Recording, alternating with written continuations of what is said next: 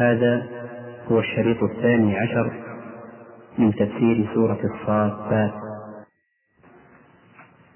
إثبات الجزاء المتسبب على العمل في قوله فإنهم لمحضرون. ومن فوائدها إهانة هؤلاء وأمثالهم، حيث قال لمحضرون ولم يقل نحضرهم،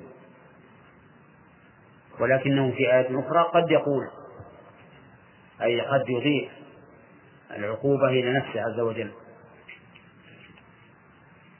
مثل قوله تعالى ثم لنحضرنهم حول جهنم جثيا. ومن فوائد الآيات في قوله إلا عباد الله المخلصين بيان أن العباد المخلصين لا ينالهم عذاب هؤلاء، لكن في الآخرة قطعا، وفي الدنيا فإنه يوشك أن يعم الله تعالى الصالح أو الفاسد بالعذاب، ولا سيما إذا قصر الصالح في الأمر بالمعروف في المعروف والنهي عن المنكر. فإن الناس إذا رأوا الذنب ولم يغيروه، أو إذا رأوا المنكر فلم يغيروه، يوشك أن يعمهم الله بعقاب من عنده. ومن فوائد الآية الكريمة، أعني قوله تعالى إلا عباد الله المخلصين، الثناء على هؤلاء الذين اتبعوا الرسل بكونهم عبادا لله ومخلصين. ومن فوائد هذه الآيات في قوله وتركنا عليه في الآخرين سلام على الياسين، بيان أن الله سبحانه وتعالى يجازي المحسن في الإحسان حتى بعد موته، لقوله وتركنا عليه في الآخرين، والواقع شاهد بذلك، فإن أئمة الإسلام أبقى الله عليهم ثناء حسنا في الآخرين، وصد كل لسان يقدح فيه، فجعل فيهم الثناء وسلمهم من القدح. قال إنا كذلك نجزي المحسنين إنه من عبادنا المؤمنين، للسفر منها ما سبق في قصة موسى وهارون. ثم قال تعالى وإن لوطا لمن المرسلين. في هذه الآية وما بعدها من الآيات في القصة أن لوطا عليه الصلاة والسلام كان من الرسل، وقد مر علينا في التفسير أنه أرسل إلى قوم يأتون الفاحشة وهي إتيان الذكران من العالمين ويتركون ما خلق الله لهم من الأزواج. ومن فوائد الآية الكريمة عناية الرب عز وجل بالقضاء على سفاسف الأخلاق، لأن فاحشتهم هذه أوجبت أن يرسل الله إليهم رسولا لدحضها والقضاء عليها. ومن فوائد هذه الآيات في قوله إذ نجيناه وأهله أجمعين، أن الله سبحانه وتعالى ينجي الذين اتقوا بمفازتهم، وأن الله نجى لوطا وأهله إلا امرأته. ويتفرع على ذلك أنه ينبغي للإنسان المؤمن أن يغلب جانب الرجاء إذا كان قد قام بحق الله، وذلك حيث نجى الله سبحانه وتعالى المؤمنين المخلصين من عباده من عقوبة المكذبين المستكبرين. ومن فوائد هذه الآيات أنه قد تكون المرأة الكافرة تحت الرجل المؤمن من غير أن يعلم بها، كقوله إلا عجوزا في الغابرين، وقد بين الله سبب ذلك، أي سبب وقوع العذاب فيها، بأنها كانت قد خانت زوجها. بالكفر من غير أن يعلم. ويتفرع على هذه الفائدة أنه ينبغي للإنسان أن يتفقد أهله وأن يتحرى وأن يصبر أمورهم حتى لا يقع في خيانة، سواء كانت خيانة عرض أو خيانة دين. نعم. ومن فوائد هذه الآيات في قوله ثم دمرنا الآخرين التحذير من أن يفعل الإنسان كفعل هؤلاء فيدمر. وتدمير قوم لوط حسي، ولكن ربما يدمر من شابههم تدميرا معنويا، وقد يدمر تدميرا حسيا فيوصل الله مثلا عليهم الصواعق والبرد وغير ذلك مما يدمرهم، لكن التدمير المعنوي محقق. طيب، وبماذا يكون التدمير المعنوي في هذه الفاحشة؟ بانقلاب الذكور إناثا، لأن هؤلاء المفروض بهم والعياذ بالله يكونون كالمرأة تماما. هو نفسه يطلب الرجال ويتتبعهم لعلهم يفعلون به والعياذ بالله، لأنه انقلب وصار كالمرأة تماما. ولا شك أن هذا تدمير للرجولة وقلب للمجتمع. ومن فوائد هذه الآيات في قوله وإنكم لتمرون عليهم مصبحين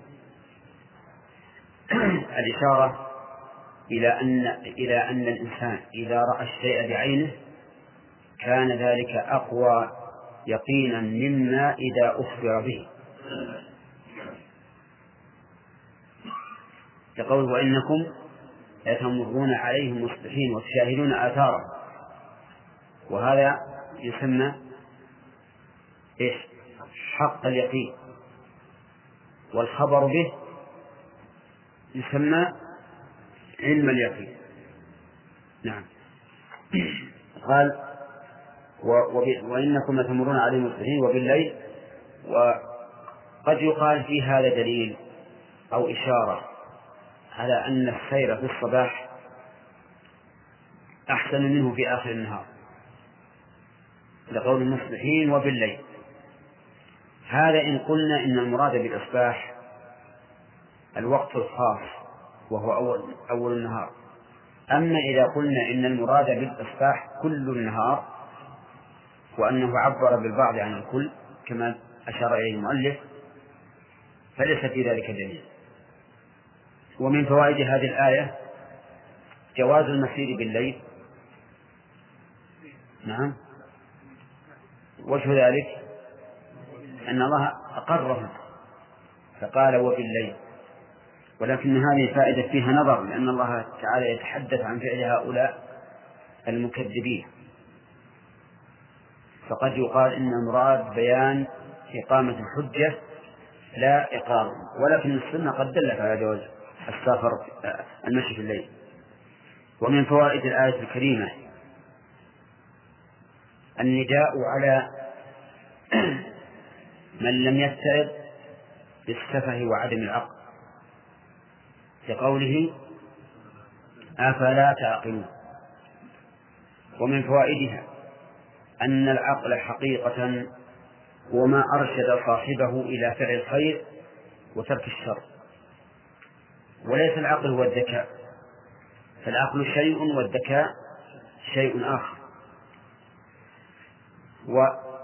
وكل من كان مكذبا للرسل مستكبرا عما جاءوا به فإنه ليس بعاقل حتى وإن كان من أجهل الناس. أليس كذلك صالح؟ نعم. الإنسان المكذب للرسل المستكبر عما جاءوا به ليس بعاقل وإن كان ذكيا، حتى وإن كان ذا شرف وجاه فإنه ليس بعاقل. لقوله وبالليل لقوله أفلا تعقلون. وقد قال الله مثل هذا في بني إسرائيل الذين يأمرون الناس بالبر وينسون أنفسهم وهم يتلون الكتاب، فقال أفلا تعقلون. والله موفق. نعم. نعم.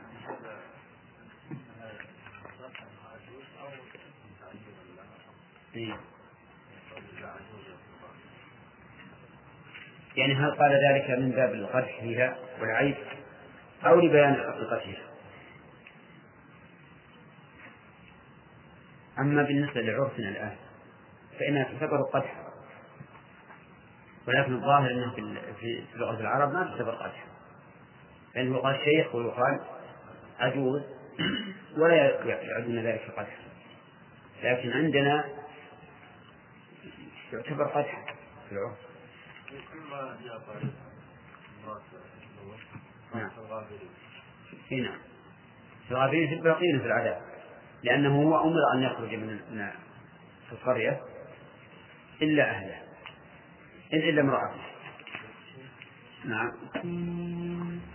وإن يونس لمن المرسلين إذ أبق إلى الفلك المشحون فساهم فكان من المدحضين فالتقمه الحوت وهو مليم فلولا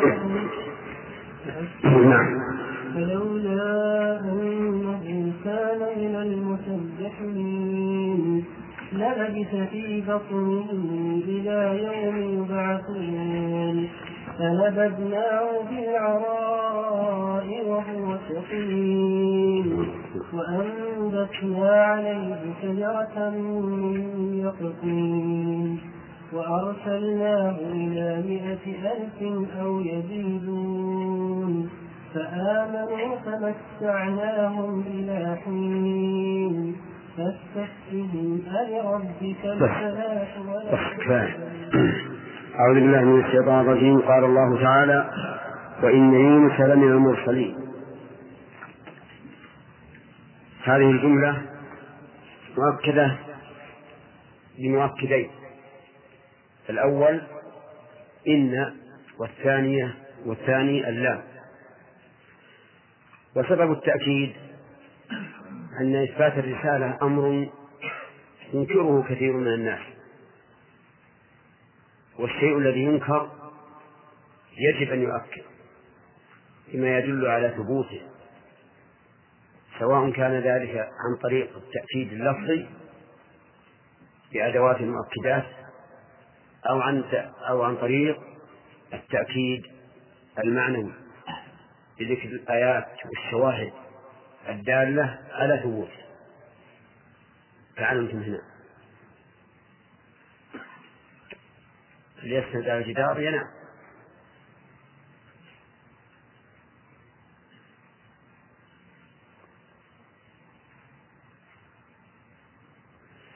والأنبياء عليهم الصلاة والسلام قد ثبتت رسالتهم بالنوعين، أي بالتوكيد اللفظي والتوكيد المعنوي، فأيدهم الله تعالى بالآيات الكونية والشرعية، وأيد الله رسالتهم بالمؤكدات اللفظية كما في هذه الآية.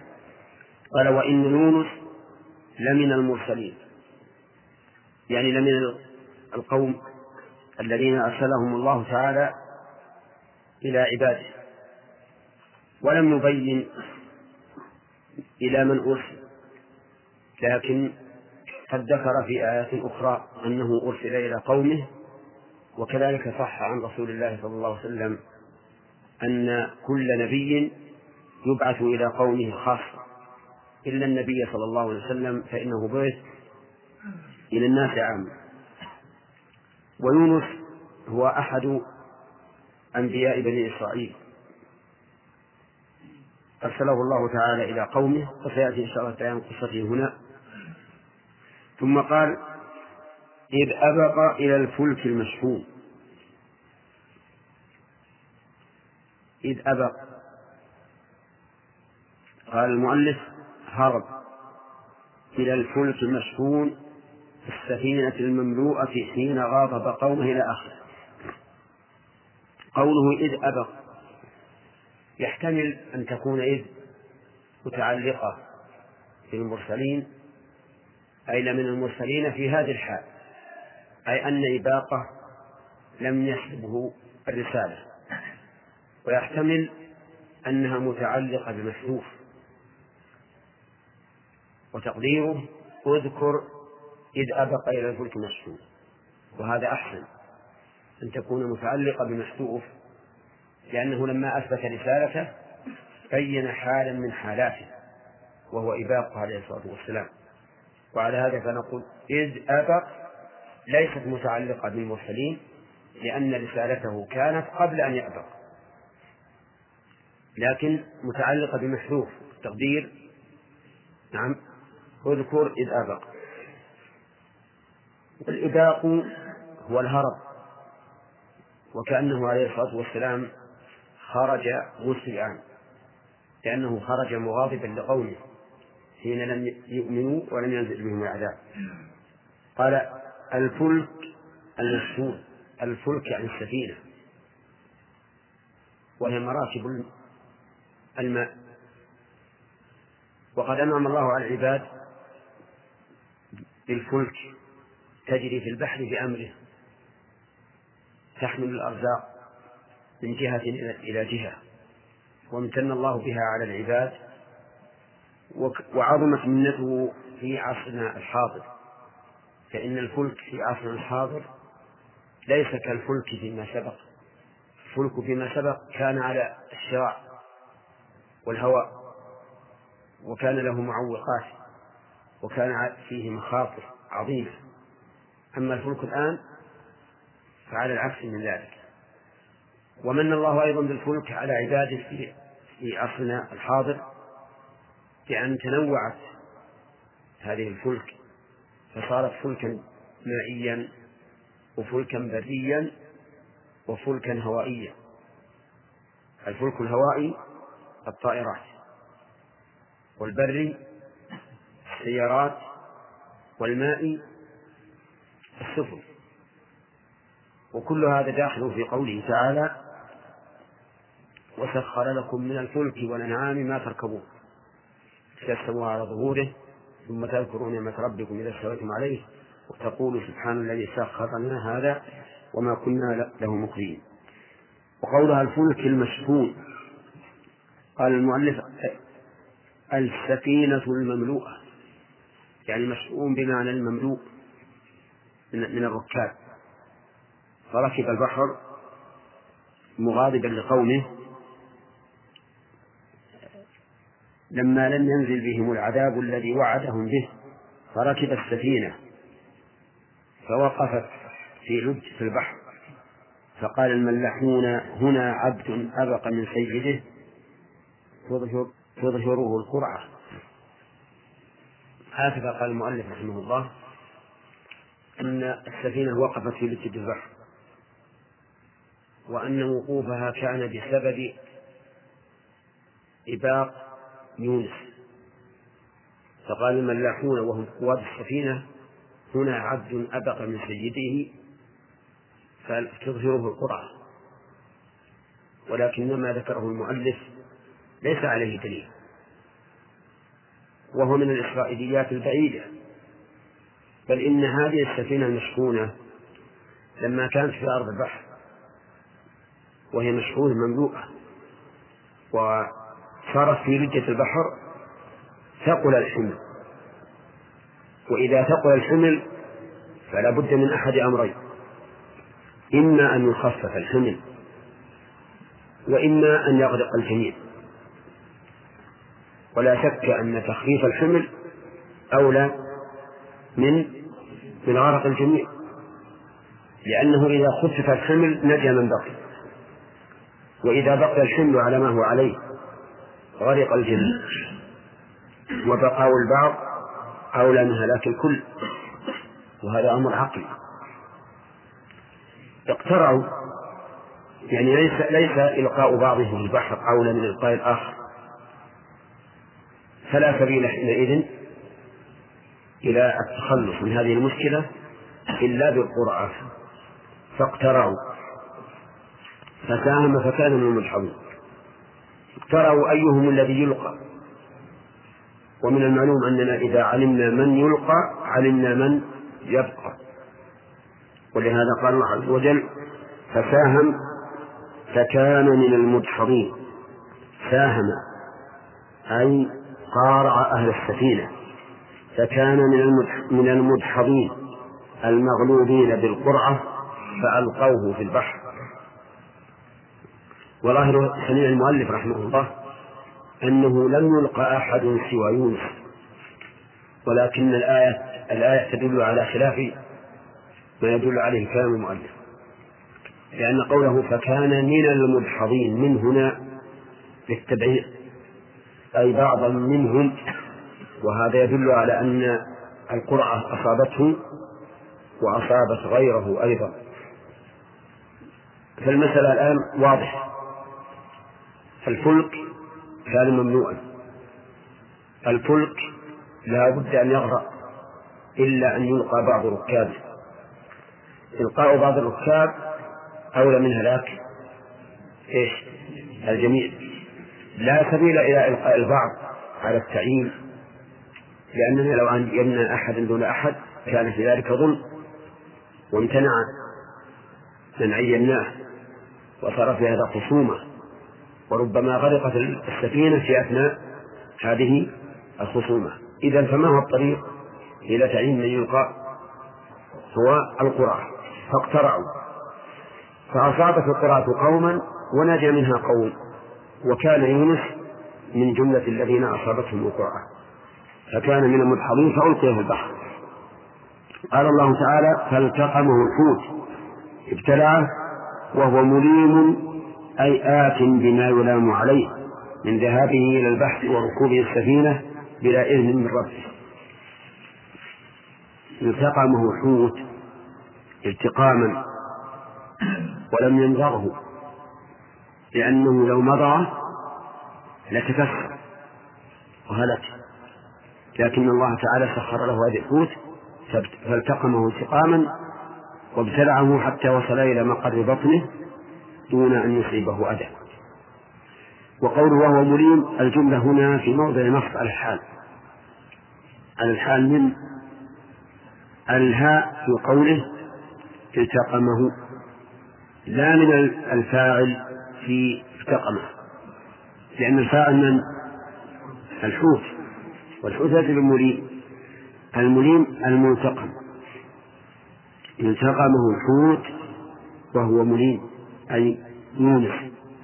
ومعنى مليم آت بما يلام عليه، كما يقال منجد لمن دخل نجدا مثلا، فمفعل قد تأتي بمعنى التلبس بالشيء، فالمليم هو الذي فعل ما يلام عليه. وما الذي يلام عليه؟ الذي يلام عليه أنه خرج من قومه مواظبا لهم قبل أن يأذن الله له، وكان الواجب أن يصبر، ولهذا قال الله للنبي صلى الله عليه وسلم فاصبر لحكم ربك ولا تكن كصاحب الحوت إذ نادى وهو مخصوم لولا أن تداركه نعمة من ربه لنبذ بالعراء وهو مذموم فاجتباه ربه فجعله من الصالحين. المهم أن يونس عليه الصلاة والسلام التقمه الحوت في حال يلام عليها، ووجه ذلك أنت إيش وجه ذلك؟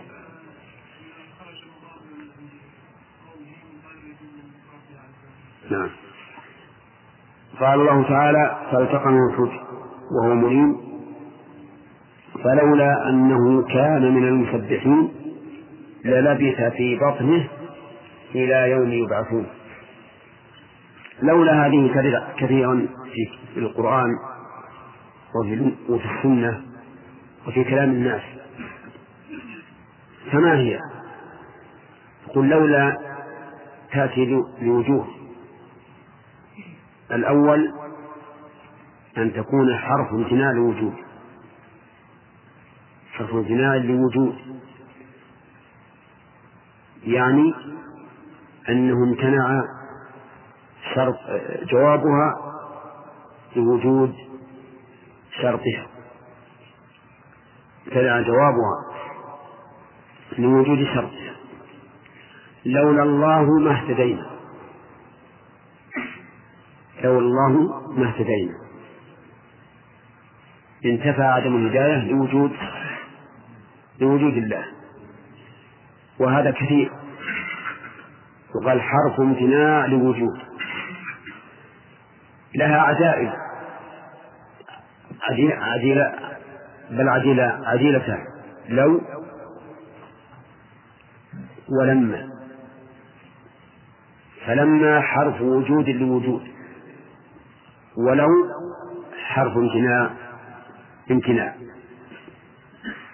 فصار لو ولما ولولا، كل واحدة منها تدل على شيء تشترك به الأخرى. مثلا لو حرف امتناع لامتناع، تقول لو جاء زيد لأكرمته. وش الممتنع؟ الإكرام، امتناع وجوده. وتقول لما جاء زيد أكرمته، هذه حرف وجود لوجود، الذي وجد الإكرام لوجود المجيء كذا. وتقول لولا مجيء زيد لأكرمت فلانا، حرف امتناع لوجود. ما الذي امتنع؟ إكرام فلان لوجود مجيء زيد. هنا لولا أنه كان من المسبحين للبث. ما الذي امتنع؟ اللبث لوجود التسبيح. لولا أنه أي يونس كان من المسبحين الذاكرين بقوله كثيرا في بطن الحوت لا إله إلا أنت سبحانك إني كنت من الظالمين. يعني لولا أنه كان من المسبحين بهذا اللفظ أو بغيره، وهذا أولى أن نقول بهذا اللفظ أو بغيره، يعني كان ممن يسبح الله إما قبل أن يلتقمه الحوت أو في أثناء وجوده في بطن الحوت. لولا هذا للبث في بطنه، أي في بطن الحوت، إلى يوم يبعثون، لصار بطن الحوت قبرا له إلى يوم القيامة. ولكن لوجود التسبيح السابق أنجاه الله سبحانه وتعالى. ثم قال فنبذناه بالعراء وهو سقيم. النبذ بمعنى الطرح والإلقاء. هنا قال فنبذناه بصيغة الجمع، مع أن النابذ هداية الله، النابذ فنبذناه أتى بصيغة الجمع مع أن النابذ واحد. طيب، ولكن أتى بصيغة الجمع من باب التعظيم، وذلك لكمال صفاته عز وجل وكثرة صفاته، عظم نفسه فقال فنبذناه بالعراء، أي ألقيناه من بطن الحوت بالعراء بوجه الأرض، أي بالساحل من يومه أو بعد 3 أو 7 أيام أو 20 أو 40 يوما. نبذناه بالعراء. العراء وجه الأرض، وسمي والمراد به وجه الأرض الذي ليس فيه ما يظل من شجر ولا بناء، وسمي عراء لعروه عما يكفوه من الأشجار والبناء. فالحوت لفظة على الساحل، فبقي عليه الصلاة والسلام على الساحل ليس عنده بناء ولا أشجار تظله، عرق، ولكن الله سبحانه وتعالى لطف به، لأن رحمة الله سبقت غضبه. ربنا وسعت كل شيء رحمة وعلما. قال وهو سقيم. وأما قول المؤلف إنه من يومه أو بعد 3 أيام أو 4 أيام أو 7 أيام أو 20 يوما أو 40 يوما، فهذه أقاويل وكلها ليس عليها دليل، لكن لا شك أن الله سبحانه وتعالى أبقاه في بطن الحوت ما شاء الله أن يبقى. وأما تعيين ذلك فلا بد فيه من دليل عمن قوله حجة، وهو الرسول صلى الله عليه وسلم. وما عدا ذلك في مثل هذه الأمور فإنها لا تقبل. قال وهو سقيم عليل كالفرخ الممعق. قوله عليل تفصيل للسقيم، والسقم بمعنى المرض والعلة. وأما قوله كالفرخ الممعق يعني منسوف شعره، فهذا يعني ليس في الآية ما يدل عليه، لكن لا شك أن المريض يكون ضعيف البدن، ليس عنده قدرة على مقاومة الشمس والهواء. وقوله وهو سقيم يدل بظاهره على أن يونس بقي في بطن الحوت مدة أدت إلى سقمه.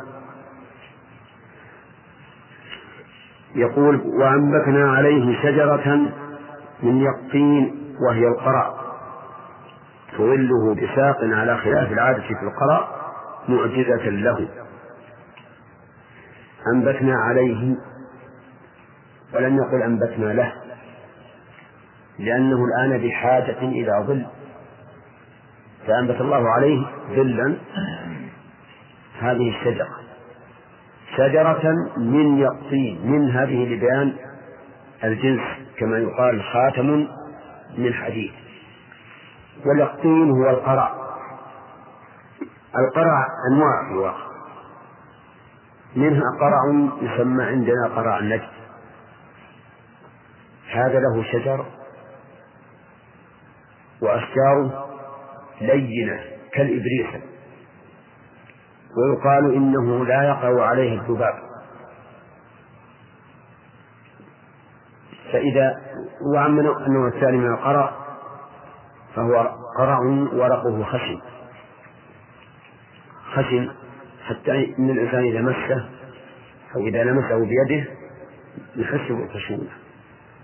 والظاهر أن الذي أنبت الله عليه من النوع الأول اللين الذي يكون كالإبريق، وهو أيضا بارد والظل، أنبت الله عليه هذه الشجرة. وأما قول المؤلف إنها لها ساق على خلاف العادة فهذا يحتاج إلى دليل، لكن لا شك أن الله أنبت عليه شجرة تظله، ولا بد أن يكون لها نوع من الارتفاع. وأرسلناه قال وكانت تأتيه وعلة صباحا ومساء يشرب من لبنها حتى قول. الوعلة الأنثى من الربا، يعني أنثى الأوعال، فكانت تأتيه ويشرب من لبنها حتى قول. وهذا الخبر يحتاج إلى دليل عن معصوم، وليس فيه دليل عن رسول الله صلى الله عليه وسلم. إذن فهو خبر إسرائيلي نتوقف فيه، لا نصدق ولا نكذب.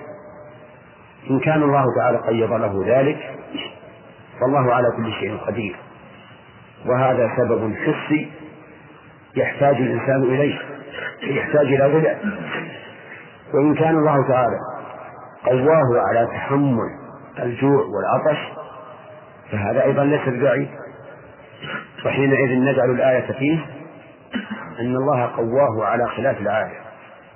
أما إذا جعلناه وعلة فهنا يكون بقاؤه وتغذيته على حسب العادة من وجه، ومعجزة من وجه آخر. حسب العادة حيث تغذى بإيش؟ باللبن كغيره من البشر، على خلاف العادة حيث قيض الله له هذه الوعلة التي ليست من جنسه تأتي حتى يشرب من لبنه. لكن إذا قلنا إن الله قواه على تحمل الجوع والعطش صار هذا آية محضة، وليس هذا ببعيد، فإن النبي صلى الله عليه وسلم لما نهى عن الوصال قالوا يا رسول الله إنك تواصل. الوصال يعني أن يقرن الصائم بين يومين لا يفطر بينهما. قال إنك تواصل، قال إني لست كهيئتكم، إني أبيت عند ربي يطعمني ويسقين، يعني بلا أكل ولا شرب، ومع ذلك يكتفي بما أودع الله في قلبه من محبة الله وذكره عن الغذاء الجسدي، يعني يكتفي بالغذاء الروحي عن الغذاء الجسدي، فالله على كل شيء قدير. نظير هذا من بعض الوجوه أن الله سبحانه وتعالى قال إلا تنصروه فقد نصره الله إذ أخرجه الذين كفروا ثاني اثنين إذ هما في الغار إذ يقول لصاحبه لا تحزن إن الله معنا. هنا لم يذكر الله سبحانه وتعالى كيف نصره على قريش وهو في الغار، فعلى أي شيء يحمل؟ وردت أحاديث ضعيفة بأنه عششت عليه العنكبوت، وأنه صار على فم الغار حمامة، وأن الله أنبت شجرة تحجز رؤية المشركين للرسول صلى الله عليه وسلم وصاحبه أبي بكر. هذه الثلاث أمور حسية تمنع من رؤية النبي صلى الله عليه وسلم وصاحبه في الأرض، أمور حسية عادية، لكن وجودها في هذا الوقت آية ولا لا؟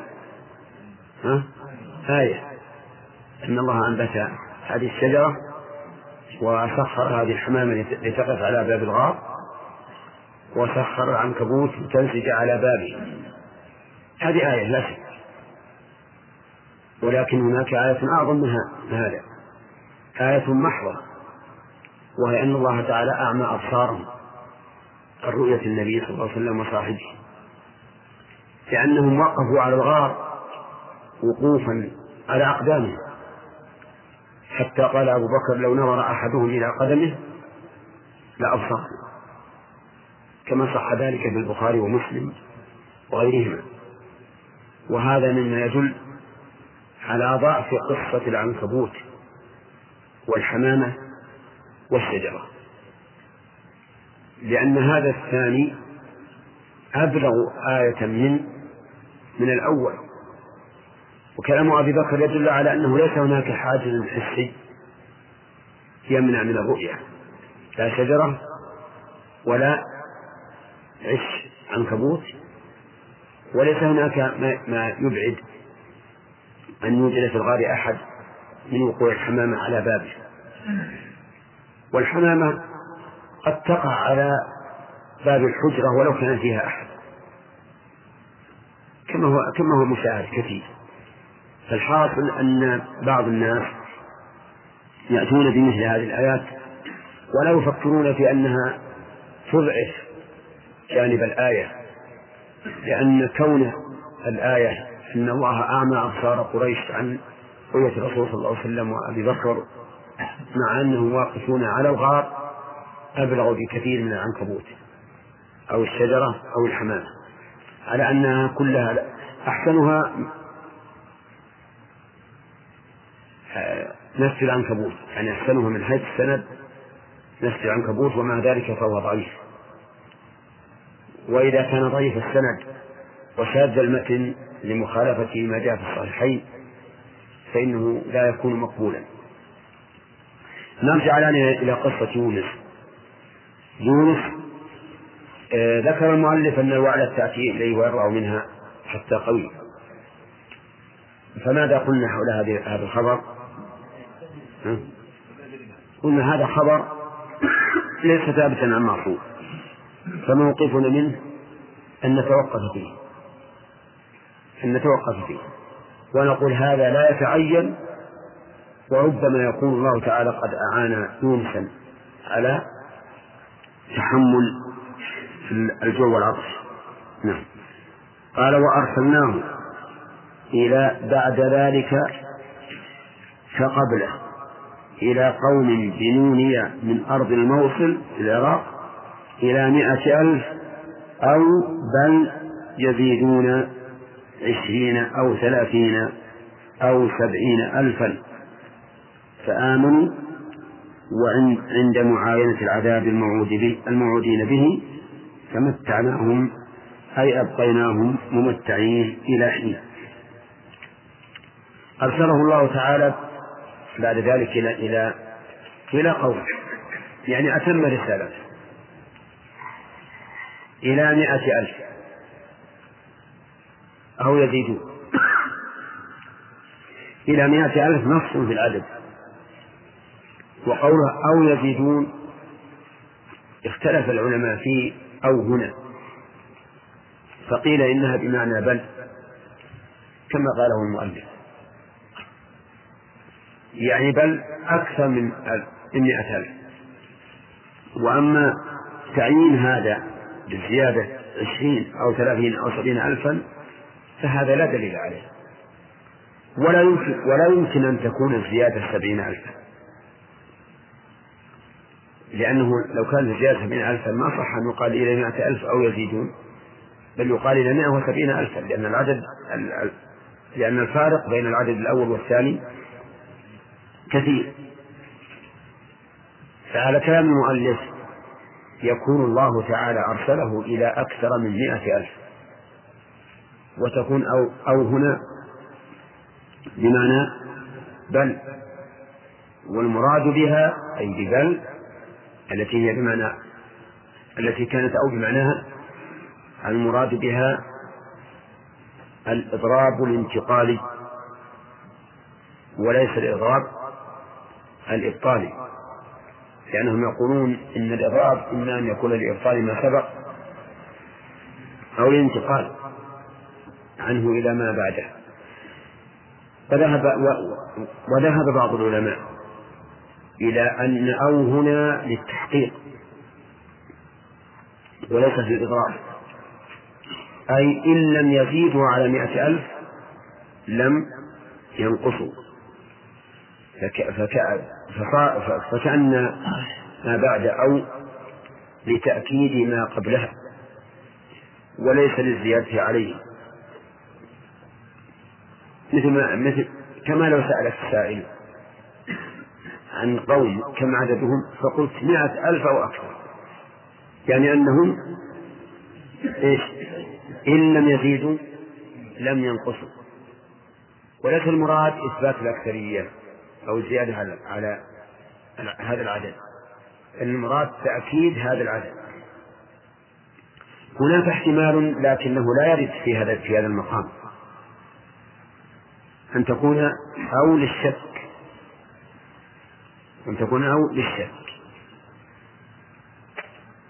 وهذا الاحتمال غير وارد هنا. لماذا؟ لأنه لا يكون الشك في خبر الله أبدا لإحاطته بكل شيء، وعلى هذا فتكون أو هنا إما بمعنى بل وإما للتحقيق، أي تحقيق العدد السابق. فعلى القول الأول يكون المرسل إليهم زائدين على 100,000، وعلى الثاني يكون المرسل إليهم 100,000، لكن أكد ذلك بقوله أو يزيدون.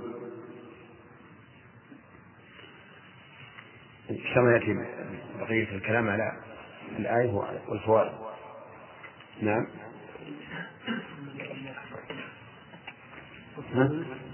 نعم. كل ما ذكر الله سبحانه وتعالى قصة يونس وأنه أبقى من الفلك من ذكر الله قصة يونس وأنه أبقى من الفلك ذكر حال يونس ما أعرض عن الذين كانوا معه ما ختم بشيء ما شكله. نعم. بل في سورة يونس أن الله عز وجل قال فلولا كانت قرية آمنت فنفع إيمانه إلا قوم يونس لما آمنوا، فهذا فيه شيء من الثناء عليهم، فهو في الحقيقة فيهم بساء من جهة ويدفع عنهم اللوم من جهة أخرى. نعم.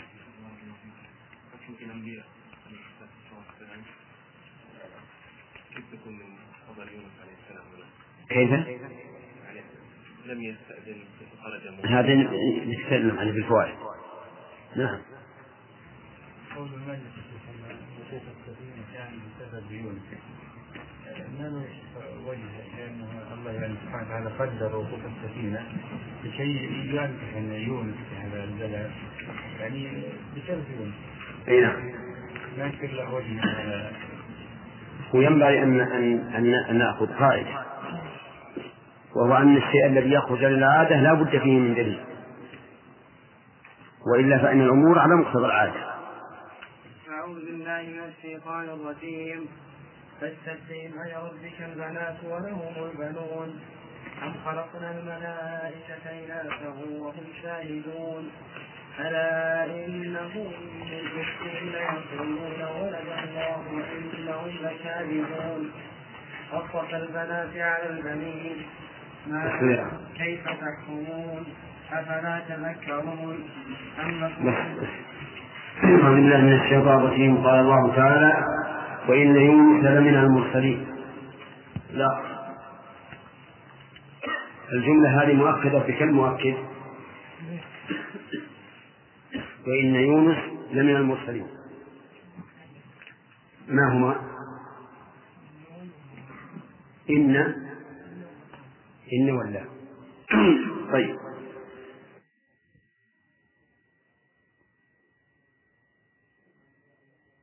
أعوذ بالله من الشيطان الرجيم. قال الله تعالى وإن يونس لمن المرسلين.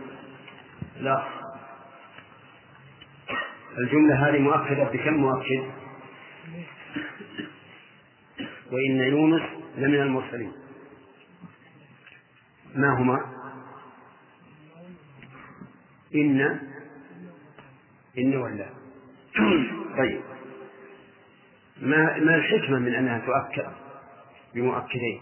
لماذا لم يقتصر فيها على مجرد الخبر؟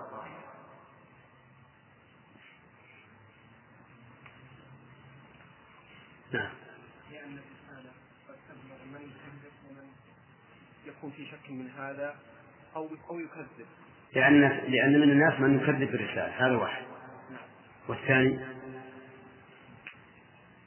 الرسول عليه الصلاة والسلام أكدوا بأمور معنوية فأكدوا غير. لا دعنا نذكر التوكيد ولأهمية ذلك، أهمية ثبوت رسالته من أجل أن نؤمن به. طيب، قوله إذ أبق إلى الفلك. محمد، إذ أبق، إذ هذه ظرف متعلقة بإيش؟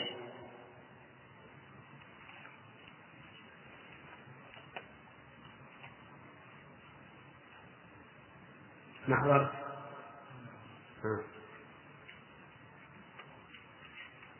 نعم بالمرسلين بمحذوف. تمام، أحسن، تمام، لأنه لا وجه للثناء عليه حين إباقه. طيب، قوله فكان من المدحضين، سلك المؤلف في هذا مسلكا خلاف الظاهر. ما هو؟ أن أهل السفينة لما من المدحضين فقط، يعني أنه عبد أبق مثل قال نعم. لا ما الذي سلكه المؤلف ورددنا عليه نحن. أنه قال أن أهل السفينة قالوا أن عبدا عبق من سيده. لا نعم. وأنهم قالوا أن هو يعني القياس في البحر يونس بقرة واحد بس تمام. طيب وعن يونس هو من للتبعيض أي يعني معاه لا تمام. المؤلف ترك أن الذي ألقي يونس وحده، وهذا خلاف ظاهر الآية، لأن الآية تدل على أن معه غيره. طيب، جملة وهو مليم محلها من الإعراب. شاكر ما حضر، محلها نصب الحال. من إيه؟ من الفاعل في التقمة أو من المفعول؟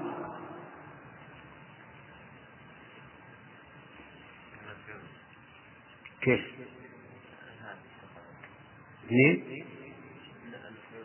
من المفعول. تأمنا الآية.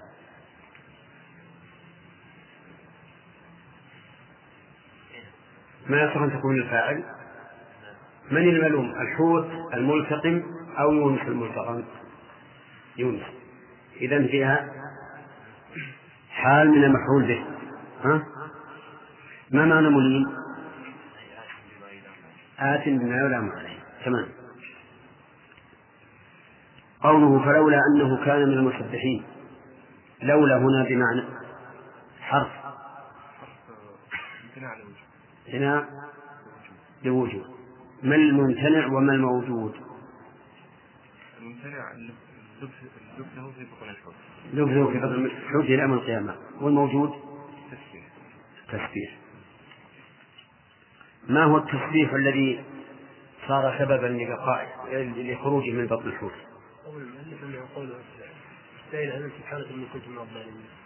قوله لا إله إلا أنت سبحانك إني كنت من الظالمين. قوله تعالى وأرسلناه إلى 100,000 أو يزيدون. أو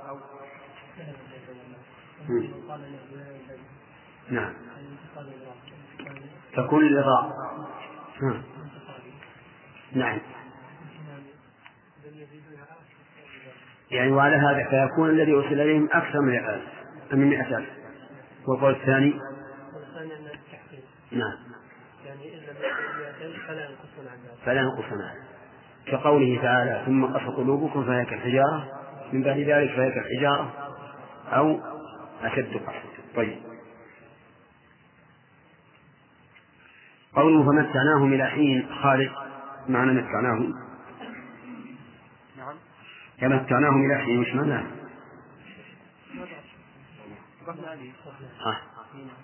طيب إن شاء الله نصل الآن. متعناهم إلى حين يعني أبقيناهم إلى حين، وهذا الحين هو وقت آجالهم التي قدرها الله لهم، يعني أنهم لم يهلكوا بهذا العذاب الذي أصابهم،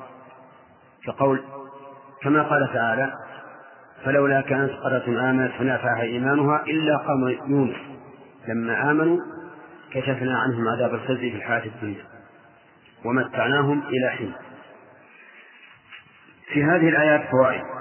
أولا إثبات رسالة يونس عليه الصلاة والسلام، ويتفرع على هذه الفائدة وجوب الإيمان به رسولا، يعني يجب علينا أن نؤمن بأن يونس رسول من عند الله. ومن فوائدها الثناء على يونس كقوله لمن المرسلين، لأنه لا شك أن مقام الرسالة أعلى مقامات البشر، كما قال تعالى ومن يطع الله والرسول فأولئك مع الذين أنعم الله عليهم من النبيين والصديقين والشهداء والصالحين. وهذا الذي عليه أمة الإسلام، أن مقام الرسالة أفضل من كل مقام، هي أعلى مقامات البشر، خلافا لمن زعم أن أعلى مقامات البشر الولاية ثم النبوة ثم الرسالة، وقال في ذلك قولا منكرا، فقال مقام النبوة في برزخ فويق الرسول ودون الولي، هؤلاء يقولوا طائفة من الصوفية يقولون مقام النبوة في برزخ فويق الرسول ما هو بعيد، ودون الولي يعني بعيد، فالولي إذن أعلى شيء، ولقد كذبوا في ذلك. فمقام الرسالة أعلى المقامات، وكل رسول فهو ولي ولا عكس، ثم النبوة ثم الولاية. ومن فوائد الآية الكريمة أنه لا يجوز القدح في يونس من أجل ما حصل منه من عدم الصبر، فإن الله قال فاصبر لحكم ربك ولا تكن كصاحب الحوت، لكنه لا يجوز لنا أن نقدح فيه في ذلك لأنه أحد الرسل، والقدح في الرسل كفر، بل إن النبي صلى الله عليه وسلم قال لا تفضلوني على يونس بن متى، فنهى أن نفضله عليه تواضعا منه صلى الله عليه وسلم، ولئلا يؤدي التفضيل أي تفضيل الرسول صلى الله عليه وسلم إلى احتقار يونس. ومن فوائد الآية الكريمة إثبات جماعة الرسل لقوله لا من المرسلين. ولكن كم عدد الرسل؟ يقول الله عز وجل وإن من أمة إلا خلا فيها نذير، ما من أمة من الأمم إلا جاءها رسول تقوم به عليها الحجة، كما قال تعالى رسلا مبشرين ومنذرين لئلا يكون للناس على الله حجة بعد الرسل. ومن فوائد الآيات الكريمة أن مقام النبوة لا يمنع من فعل بعض ما لا يكون محبوبا إلى الله، أي أن الرسول قد يفعل بعض المعاصي أو يقوم بشيء لم يؤمر به. دليل ذلك قوله إذ أبق إلى الفك المشهور، والإباق هو الهرب، أي هرب العبد من سيده، والعبد إذا أبق من سيده فهو قد هرب منه تمردا عليه. ولكن لا شك أن هذا الوصف إنما ينطبق على العبد المملوك للبشر لا على يونس عليه الصلاة والسلام، لكن الله عبر عن خروجه بالإباق لأنه خرج خروجا لم يؤمر به. وهذه المسألة أعني مسألة عصمة الرسل محل خلاف طويل عريض بين العلماء، وقد سبق لنا بيان ذلك على وجه التفصيل، فذكرنا أنهم معصومون من كل ما يخدش الرسالة وينافي الرسالة، مثل الكذب والخيانة والشرك وما أشبه هذا معصومون منه قطعا، لأنهم إنما جاءوا لهدم الشرك، ولا يمكن أن يصدر منهم الكذب والخيانة، لأن هذا يؤدي إلى الشك فيما جاءوا به. وثانيا معصومون مما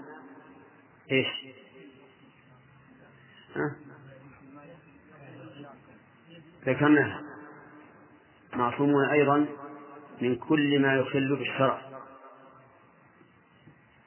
كالسرقة وشبهها مما يعد دناءة وخسة، وذلك لأن النبوة أعلى مقامات البشر، فلا ينبغي أن يتخلق من اتصفوا بها بأرض أخلاق البشر. الثالث أنهم معصومون من الاستمرار في المعصية، لا يمكن أن يقروا عليها، بل لا بد أن ينبهوا عليها ويحصل منهم التوبة، بخلاف غيرهم من الناس فإنهم قد يفعلون المعصية ويقرون عليها ولا يوفقون للتوبة منها. وأما القول بأنه لا ذنوب لهم مطلقا فهذا قول يخالف الكتاب والسنة، فإن الله تعالى قال في كتابه لأشرف الرسل واستغفر لذنبك وللمؤمنين والمؤمنات. وقال له إنا فتحنا لك فتحا مبينا ليغفر لك الله ما تقدم من ذنبك وما تأخر ويتم نعمته عليك ويهديك صراطا مستقيما. وكان النبي صلى الله عليه وسلم يقول اللهم اغفر لي ذنبي كله دقه وجله علانته وسره وأوله وآخره، اللهم اغفر لي ما قدمت وما أخرت وما أسررت وما أعلنت. وكل هذا صريح في أن الرسول صلى الله عليه وسلم قد يقع منه الذنب، ولكن الشأن كل الشأن أنه لا يقر عليه. طيب، ومن فوائد الآية الكريمة أن الله سبحانه وتعالى قد ييسر العبد ما لا يكون له في الحسبان، وذلك من قوله إذ أبق إلى الفلك المشحون، حيث قدر له أن يركب هذا الفلك المملوء من أجل الغاية التي أرادها الله، وهي أن يلتقمه الحوت ويغيبه ويضيق عليه حتى يتبين له أنه لا مفر من قدر الله، كما قال تعالى وذا النون إذ ذهب مغاضبا فظن أن لن نقدر عليه فنادى في الظلمات أن لا إله إلا أنت سبحانك إني كنت من الظالمين. ومن فوائد الآية الكريمة جواز المساهمة، يعني القرعة، كقوله تساهم. فإن قال قائل هذا من شرع من قبلنا، فالجواب أن شرع من قبلنا شرع لنا ما لم يرد شرعنا بخلافه، فكيف وقد ورد شرعنا بوثاقه. فإن النبي صلى الله عليه وسلم كان إذا أراد سفرا أقرع بين نسائه فأيتهن خرج سهمها خرج بها. إذن يستفاد منه جواز المساهمة، يعني القرعة. فإن قال قائل المساهمة فيها خطر فهي ميسر، لأن الإنسان قد يكون غانما وقد يكون غارما، فالجواب على ذلك أن هذا الجواب على ذلك من أحد وجهين، إما المنع وإما التسليم، ولكن لأن الضرورة دعت إلى ذلك. إما المنع لأن نقول إن الإنسان لا يمكن في القرعة أن يكون سالما غانما أو غارما، بل هو إما غانم وإما سالم، أما أن يغرم شيئا فلا. أو نقول لأنها فيها غرر لكن الضرورة دعت إليه، إذ لا يمكن التوصل إلى التمييز بين المشتركين في حق من الحقوق إلا بالقرعة، ولذلك إذا أمكن التمييز بينهما بغير القرعة فإنه يجب التمييز بينهما بدون القرعة. فمثلا إقراع النبي صلى الله عليه وسلم بين زوجاته إذا أراد السفر، نقول هو لا يمكن أن يذهب بهن جميعا، لأنه لو أمكن لذهب بهن جميعا. إذا لابد أن نميز من الذي يستحق أن يخرج، من، كيف نميز؟ نقول الأخيرة منهن، الشابة منهن، الكبيرة منهن، ما فهن متساويات في الحقوق، ولا سبيل إلى التعيين إلا بالقرعة. فإذا خرجت القرعة لواحدة فالباقيات لم يغرمن شيئا، غاية ما هنالك أنه فاتهن ما يرغبن فقط. ولهذا إذا خرجت القرعة عن هذا إلى الميسر صارت حراما. مثال ذلك أراد اثنان مشتركان في قمح، أن يقتسم القمح، بينهما، وهما شريكان بقدر النصف، كل واحد له النصف، فقسم القمح أثلاثا، أي جعل ثلثان في جهة وثلث في جهة أخرى. وأرادوا القرعة أيهما يأخذ الثلثين، فالقرعة هنا حرام، لأن أحدهما إما غانم وإما غارم، إما أن يأتيه أكثر من حقه وإما أن ينقص حقه، فهذه تكون حراما لأنها صارت ميسرا واضحة. لكن قسمنا القمح نصفين وأردنا أن نميز كل واحد في حقه، فما هو الطريق؟ إذا لم يتنازل أحدهما للآخر ويخيره ويقول اختر ما شئت، فلا طريق لنا إلى التمييز بينهما إلا بالقرآن. طيب، هل ذكرت القرعة في القرآن في غير هذا الموضع؟ نعم، في آل عمران: وما كنت لديهم إذ يلقون أقلامهم أيهم يكفل مريم وما كنت لديهم إذ يخرجون. طيب، من فوائد الآية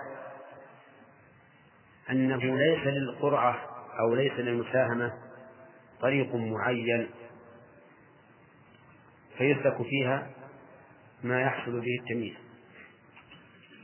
إما بكتب رقاع أو بأحجار أو بلفائف خراء أو بأي طريق. المهم أن نميز من له الحق بأي وسيلة، لأن المساهمة وردت في النصوص ولم تعين طريقا خاصا لها، فأي طريق توصلنا به إليها جاء. من فوائد الآية الكريمة ارتكاب أدنى الضررين بدفع أعلاهما.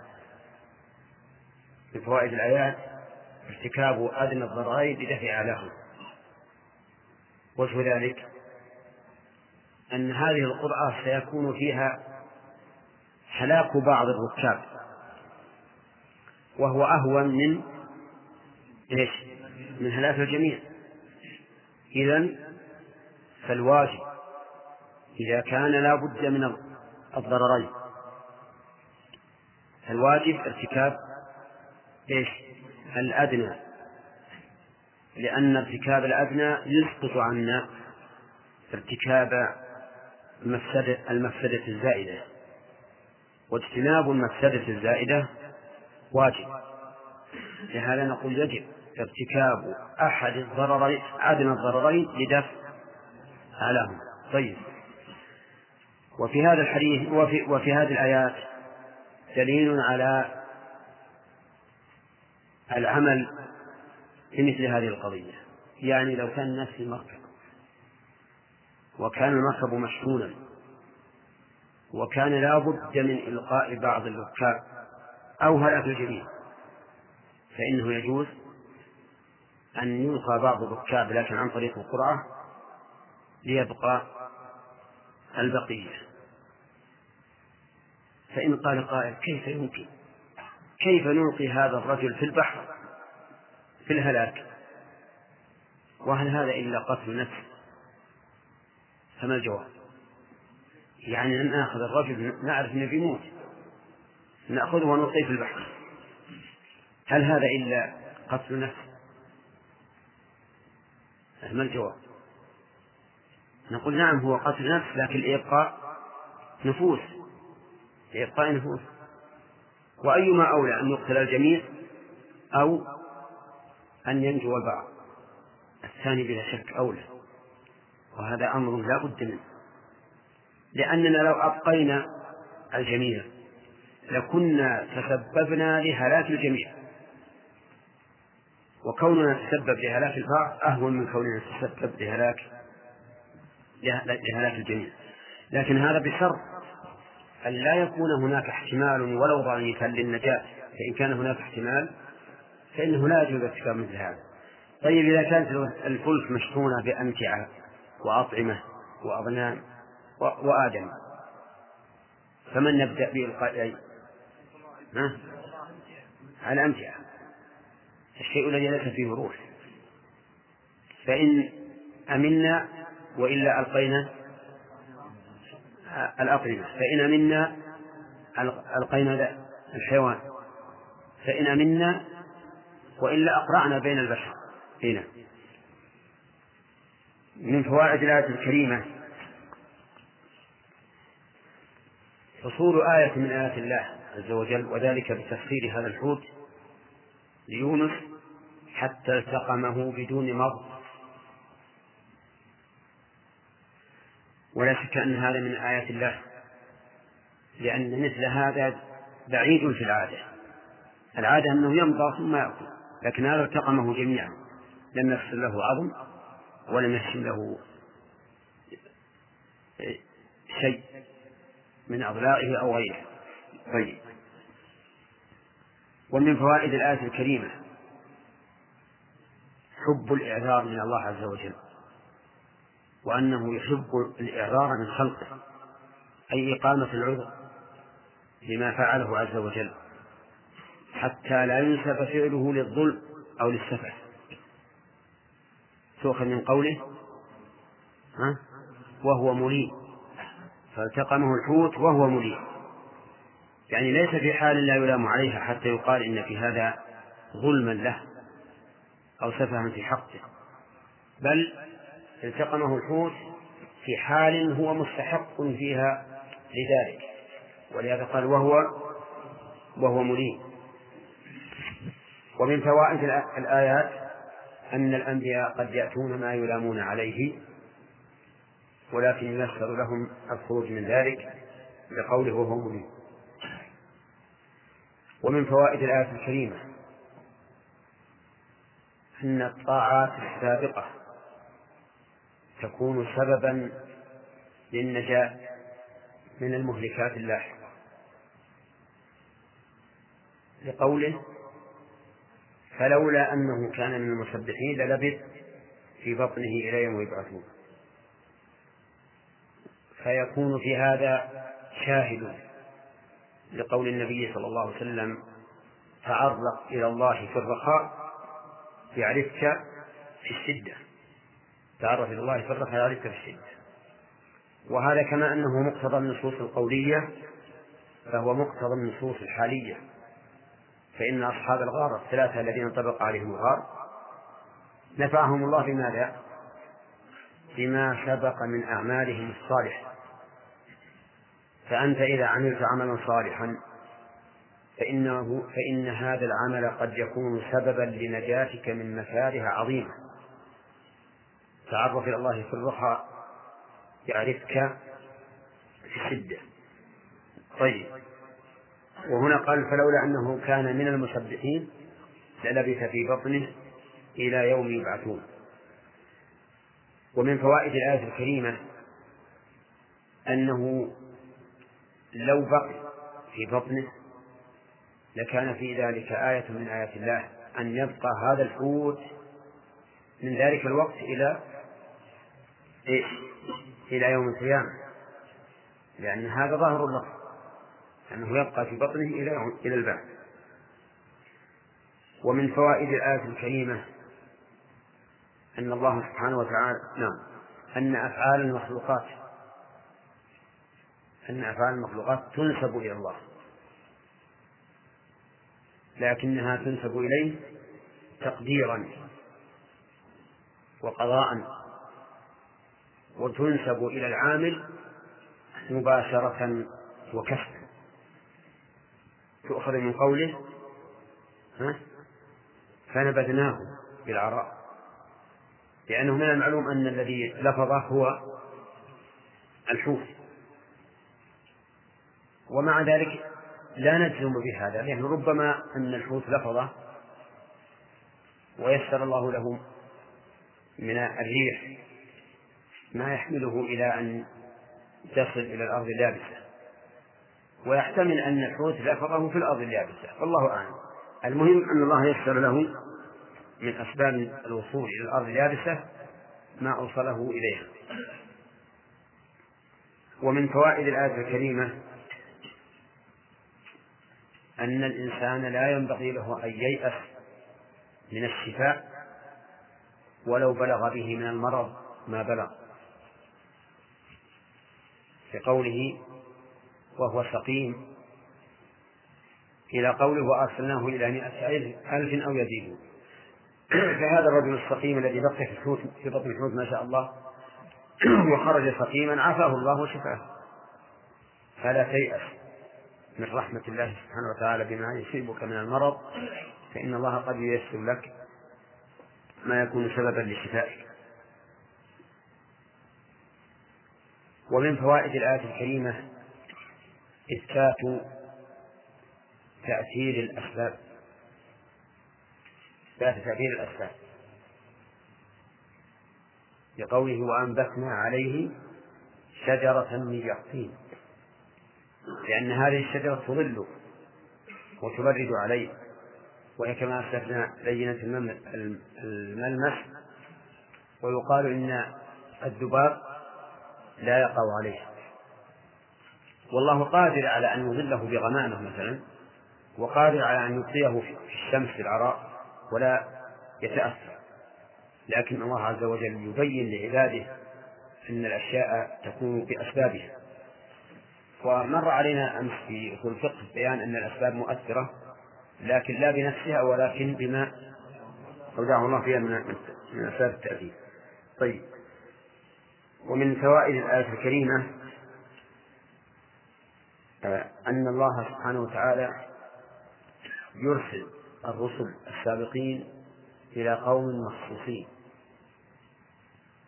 لقوله وأرسلناه إلى 100,000 أو يزيدون. واستدل بذلك بهذه الآية بعض المتأخرين على إثبات الإحصاء السكاني،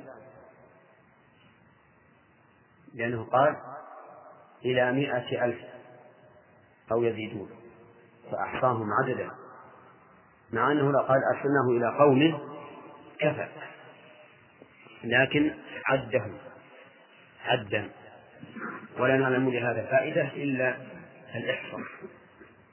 ولا شك أن الإحصاء إذا كان فيه فائدة فإنه داخل في عمومات النصوص الدالة على وجود ما فيه الفائدة. أما إذا لم يكن فيه فائدة وإنما يكون تطويلا للمدة وإضاعة للوقت وإتلافا للمال بما ينفق عليه، فإنه كغيره مما لا فائدة منه لا يكون مطلوبا. ومن فوائد الآية الكريمة أن الله سبحانه وتعالى أنجى قوم يونس بعد أن عاينوا العذاب، لقوله فآمنوا فمتعناهم إلى حين. فإذا قال قائل ما هي الحكمة في أن الله يخص قوم يونس بذلك، بأن تقبل منهم التوبة بعد نزول العذاب؟ فالجواب أن الحكمة من هذا أن نبيهم لم يصل حتى تتم إقامة الحجة عليهم، بل خرج منهم مغاضبا قبل أن يؤذن له، فلم تتم إقامة الحجة، فكان لهم شبه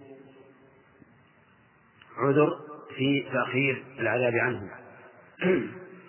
ومن فوائد الآية الكريمة أن الإنسان وإن نجا من الأسباب المهلكات فلن ينجو من الموت، بل لا بد منه طال الزمن أم قصر، لقوله فمتعناهم إلى حين.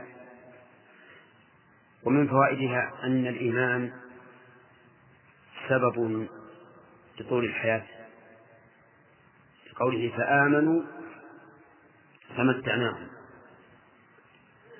ولا شك أن الإيمان سبب لطول الحياة، لأن نوحا قال لقومه يغفر لكم من ذنوبكم ويؤخركم إلى أجل مسمى، فبين لهم أنه إذا حصل منهم الإيمان والتوبة غفر الله لهم وأخرهم إلى أجل مسمى، وإن لم يفعلوا أهلكهم الله. ومن فوائد الآيات كلها إثبات عظمة الله سبحانه وتعالى لكونه يضيف الأفعال إلى نفسه. بماذا؟ بضمير الجمع، بضمير الجمع. ومن المعلوم أن الله واحد،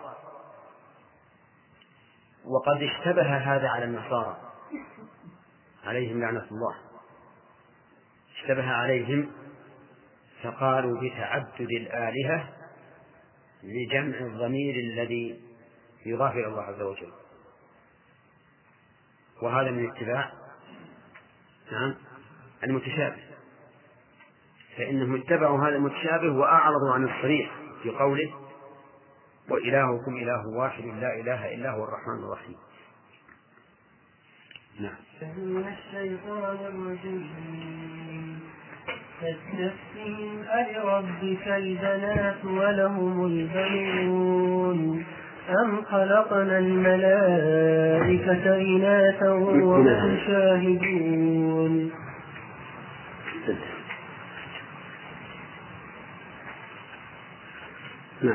أم خلقنا الملائكة إناثا وهم شاهدون ألا إنهم من إفكهم ليقولون ولد الله وإنهم لكاذبون.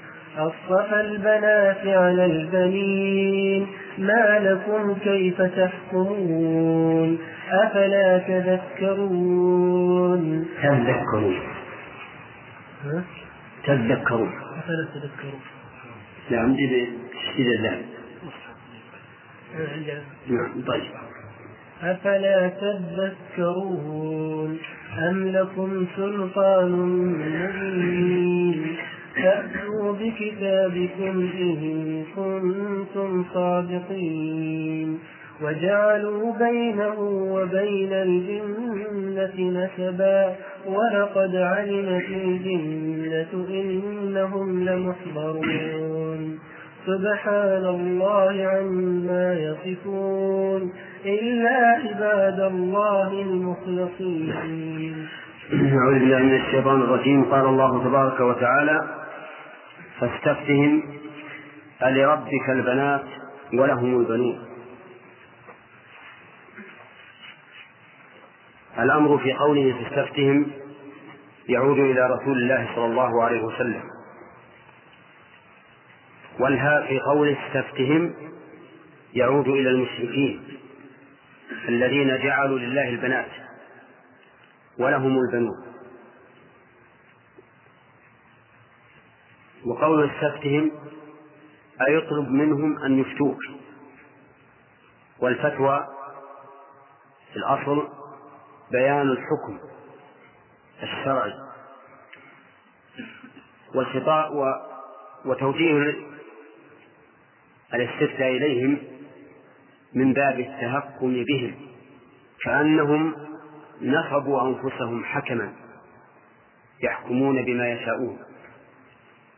وهذا كقوله تعالى ذق إنك أنت العزيز الكريم على أحد القولين في تفسيرها، وإلا فإن هؤلاء ليسوا أهلا للاستفتاء فضلا عن أن يستفتوا في هذا الأمر العظيم، لكن هذا من باب التهكم.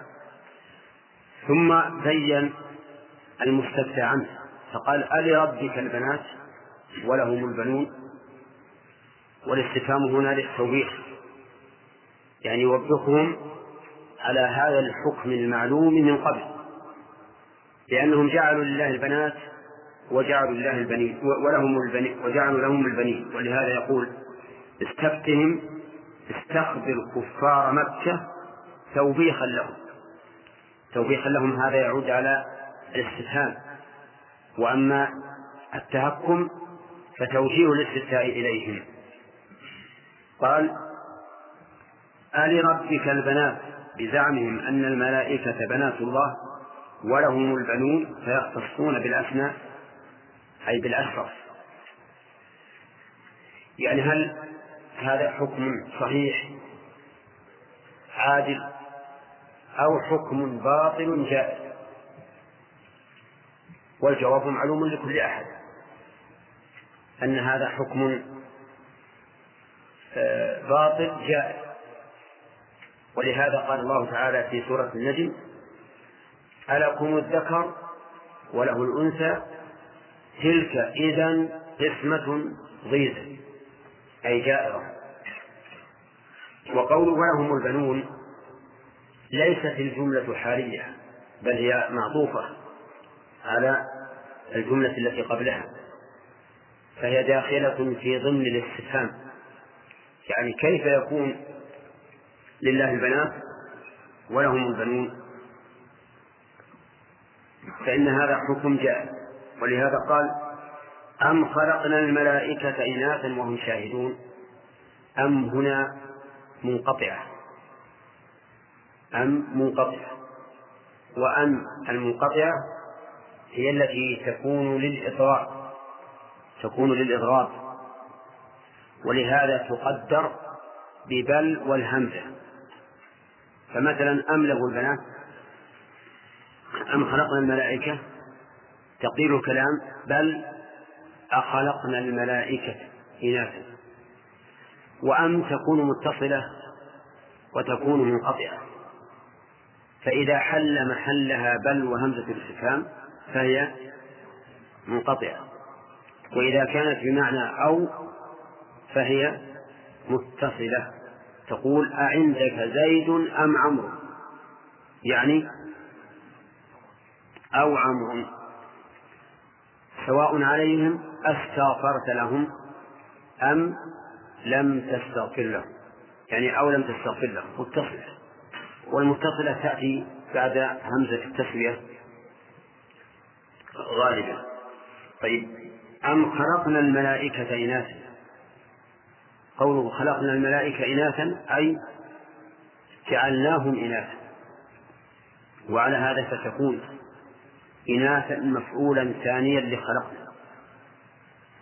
ويجوز أن نجعل الخلق على أصله، يعني أم صيرنا الملائكة إناثا، نعم، ويجوز أن نجعل خلقنا على بابها وتكون إناثا منصوبة على الحال، يعني أم خلقنا الملائكة حال كونها إناثا. والجواب نعم ولا لا؟ لا، ما خلق الله الملائكة إناثا بل ولا ذكورا، ولهذا لا نصف الملائكة بالإناث بالأنوثة ولا بالذكور، لأن الملائكة لا يتوالدون ولا يأكلون ولا يشربون، لكن هم قالوا إن الملائكة بنات الله فجعلوا الملائكة إناثا. أم خلقنا الملائكة إناثا وهم شاهدون خلقنا فيقولون ذلك. الجملة في قوله وهم شاهدون في موضع نصب على الحال، يعني هل خلقنا الملائكة إناثا حال كون هؤلاء شاهدين على خلقنا إياهم إناثا؟ والجواب لا، فما خلق الله الملائكة إناثا ولا شهدوا خلقه. وهذا كقوله في الآية الثانية، كقوله في الآية الثانية: أم خلقنا الملائكة إناثا، لا إله إلا الله، وجعلوا الملائكة الذين هم عباد الرحمن إناثا أشهدوا خلقه، ستكتب شهادتهم ويسألون. والحاصل أن الله سبحانه وتعالى بين لهؤلاء حالين: الحالة الأولى الحكم الجائر الذي حكموا به بينهم وبين الله، حيث جعلوا لله الملائكة وجعلوا لأنفسهم البنين، وهذا جو كما تدل عليه آية النجم. الحالة الثانية جعلهم الملائكة إناثا، سواء جعلوا لأنفسهم البنين أم لم يجعلوا، هذا أيضا كذب وافتراء، لأنهم لم يشهدوا خلقهم حتى يحكموا عليهم بأنهم إناث. ولهذا قال أم خلقنا الملائكة إناثا وهم شاهدون. ومن الملائكة؟ الملائكة عالم الغيب غائبون عنا، ما نشاهدهم إلا أن يرينا الله إياهم على سبيل الكرامة أو على سبيل الآية، وإلا فهم عالم الغيب، لأن ما من إنسان إلا ولديه ملكان عن اليمين وعن الشمال قعيد، وملائكة يحفظونهم من بين يديه، يحفظونهم من أمر الله ومن خلفه ونحن لا نشاهدهم، وملائكة يحضرون من مجالس الذكر ولا نشاهدهم لأنهم عالم غيب. الملائكة خلقوا من نور كما ثبت ذلك عن رسول الله صلى الله عليه وسلم، وخلقوا صمدا يعني لا يأكلون ولا يشربون، لأنهم يسبحون الليل والنهار لا يفطرون. الملائكة منهم من علمنا بأعيانهم ومنهم من لم نعلم، فممن علمنا بأعيانهم جبريل وميكائيل وإسرافيل الذين كانوا يسميهم النبي صلى الله عليه وسلم في افتتاح صلاة الليل فيقول اللهم رب جبرائيل وميكائيل وإسرافيل فاطر السماوات والأرض عالم الغيب والشهادة أنت تحكم بين عبادك فيما كانوا فيه يختلفون اهدني لما اختلف فيه من الحق بإذنك إنك تهدي من تشاء إلى صراط مستقيم. لله رب العالمين. أعوذ بالله من الشيطان الرجيم. قال الله تبارك وتعالى ولقد سبقت كلمتنا لعبادنا المرسلين. ميكائيل بما فيه حياة الأرض وهو المطر والنبات، وإسرافيل بما فيه حياة الأجساد عند نفس الصور، فإنه قد التقم الصور ينتظر متى يؤمر. المهم أنه يجب علينا أن نؤمن بالملائكة إجمالا فيما لم نعلم اسمه، وتعيينا فيما علمنا اسمه، ونؤمن أيضا بما نعلم من أوصافه، كجبريل مثلا له 600 جناح قد سد الأفق، وبما نعلم من أحوالهم وعباداتهم، لأن هذا من أصول الإيمان التي بينها الرسول صلى الله عليه وسلم لجبريل حين سأله عن الإيمان فقال أن تؤمن بالله وملائكته. وعلينا أيضا أن نحب هؤلاء الملائكة وأن نجلهم ونعظمهم، لأنهم عباد لله، عباد مكرمون منقادون لأمر الله، فنحبهم لله عز وجل.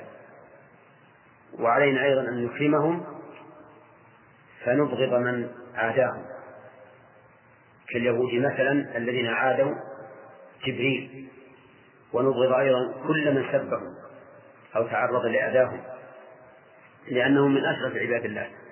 وقد اختلف العلماء هل هم أفضل أو صالح البشر أفضل، وخلاف في هذا معروف مشهور وأكثره خلاف جدلي، لأن المقام والمرتبة عند الله عز وجل تدل على أن البشر أفضل، فإن البشر يدخلون الجنة يرزقون فيها بغير حساب، والملائكة يدخلون عليهم من كل باب سلام عليكم بما صبرتم. ولهذا قال شيخ الإسلام رحمه الله البشر أفضل باعتبار النهاية، والملائكة أفضل باعتبار البداية، لأن البشر خلقوا من طين والملائكة خلقوا من نور، والنور أشرف من الطين.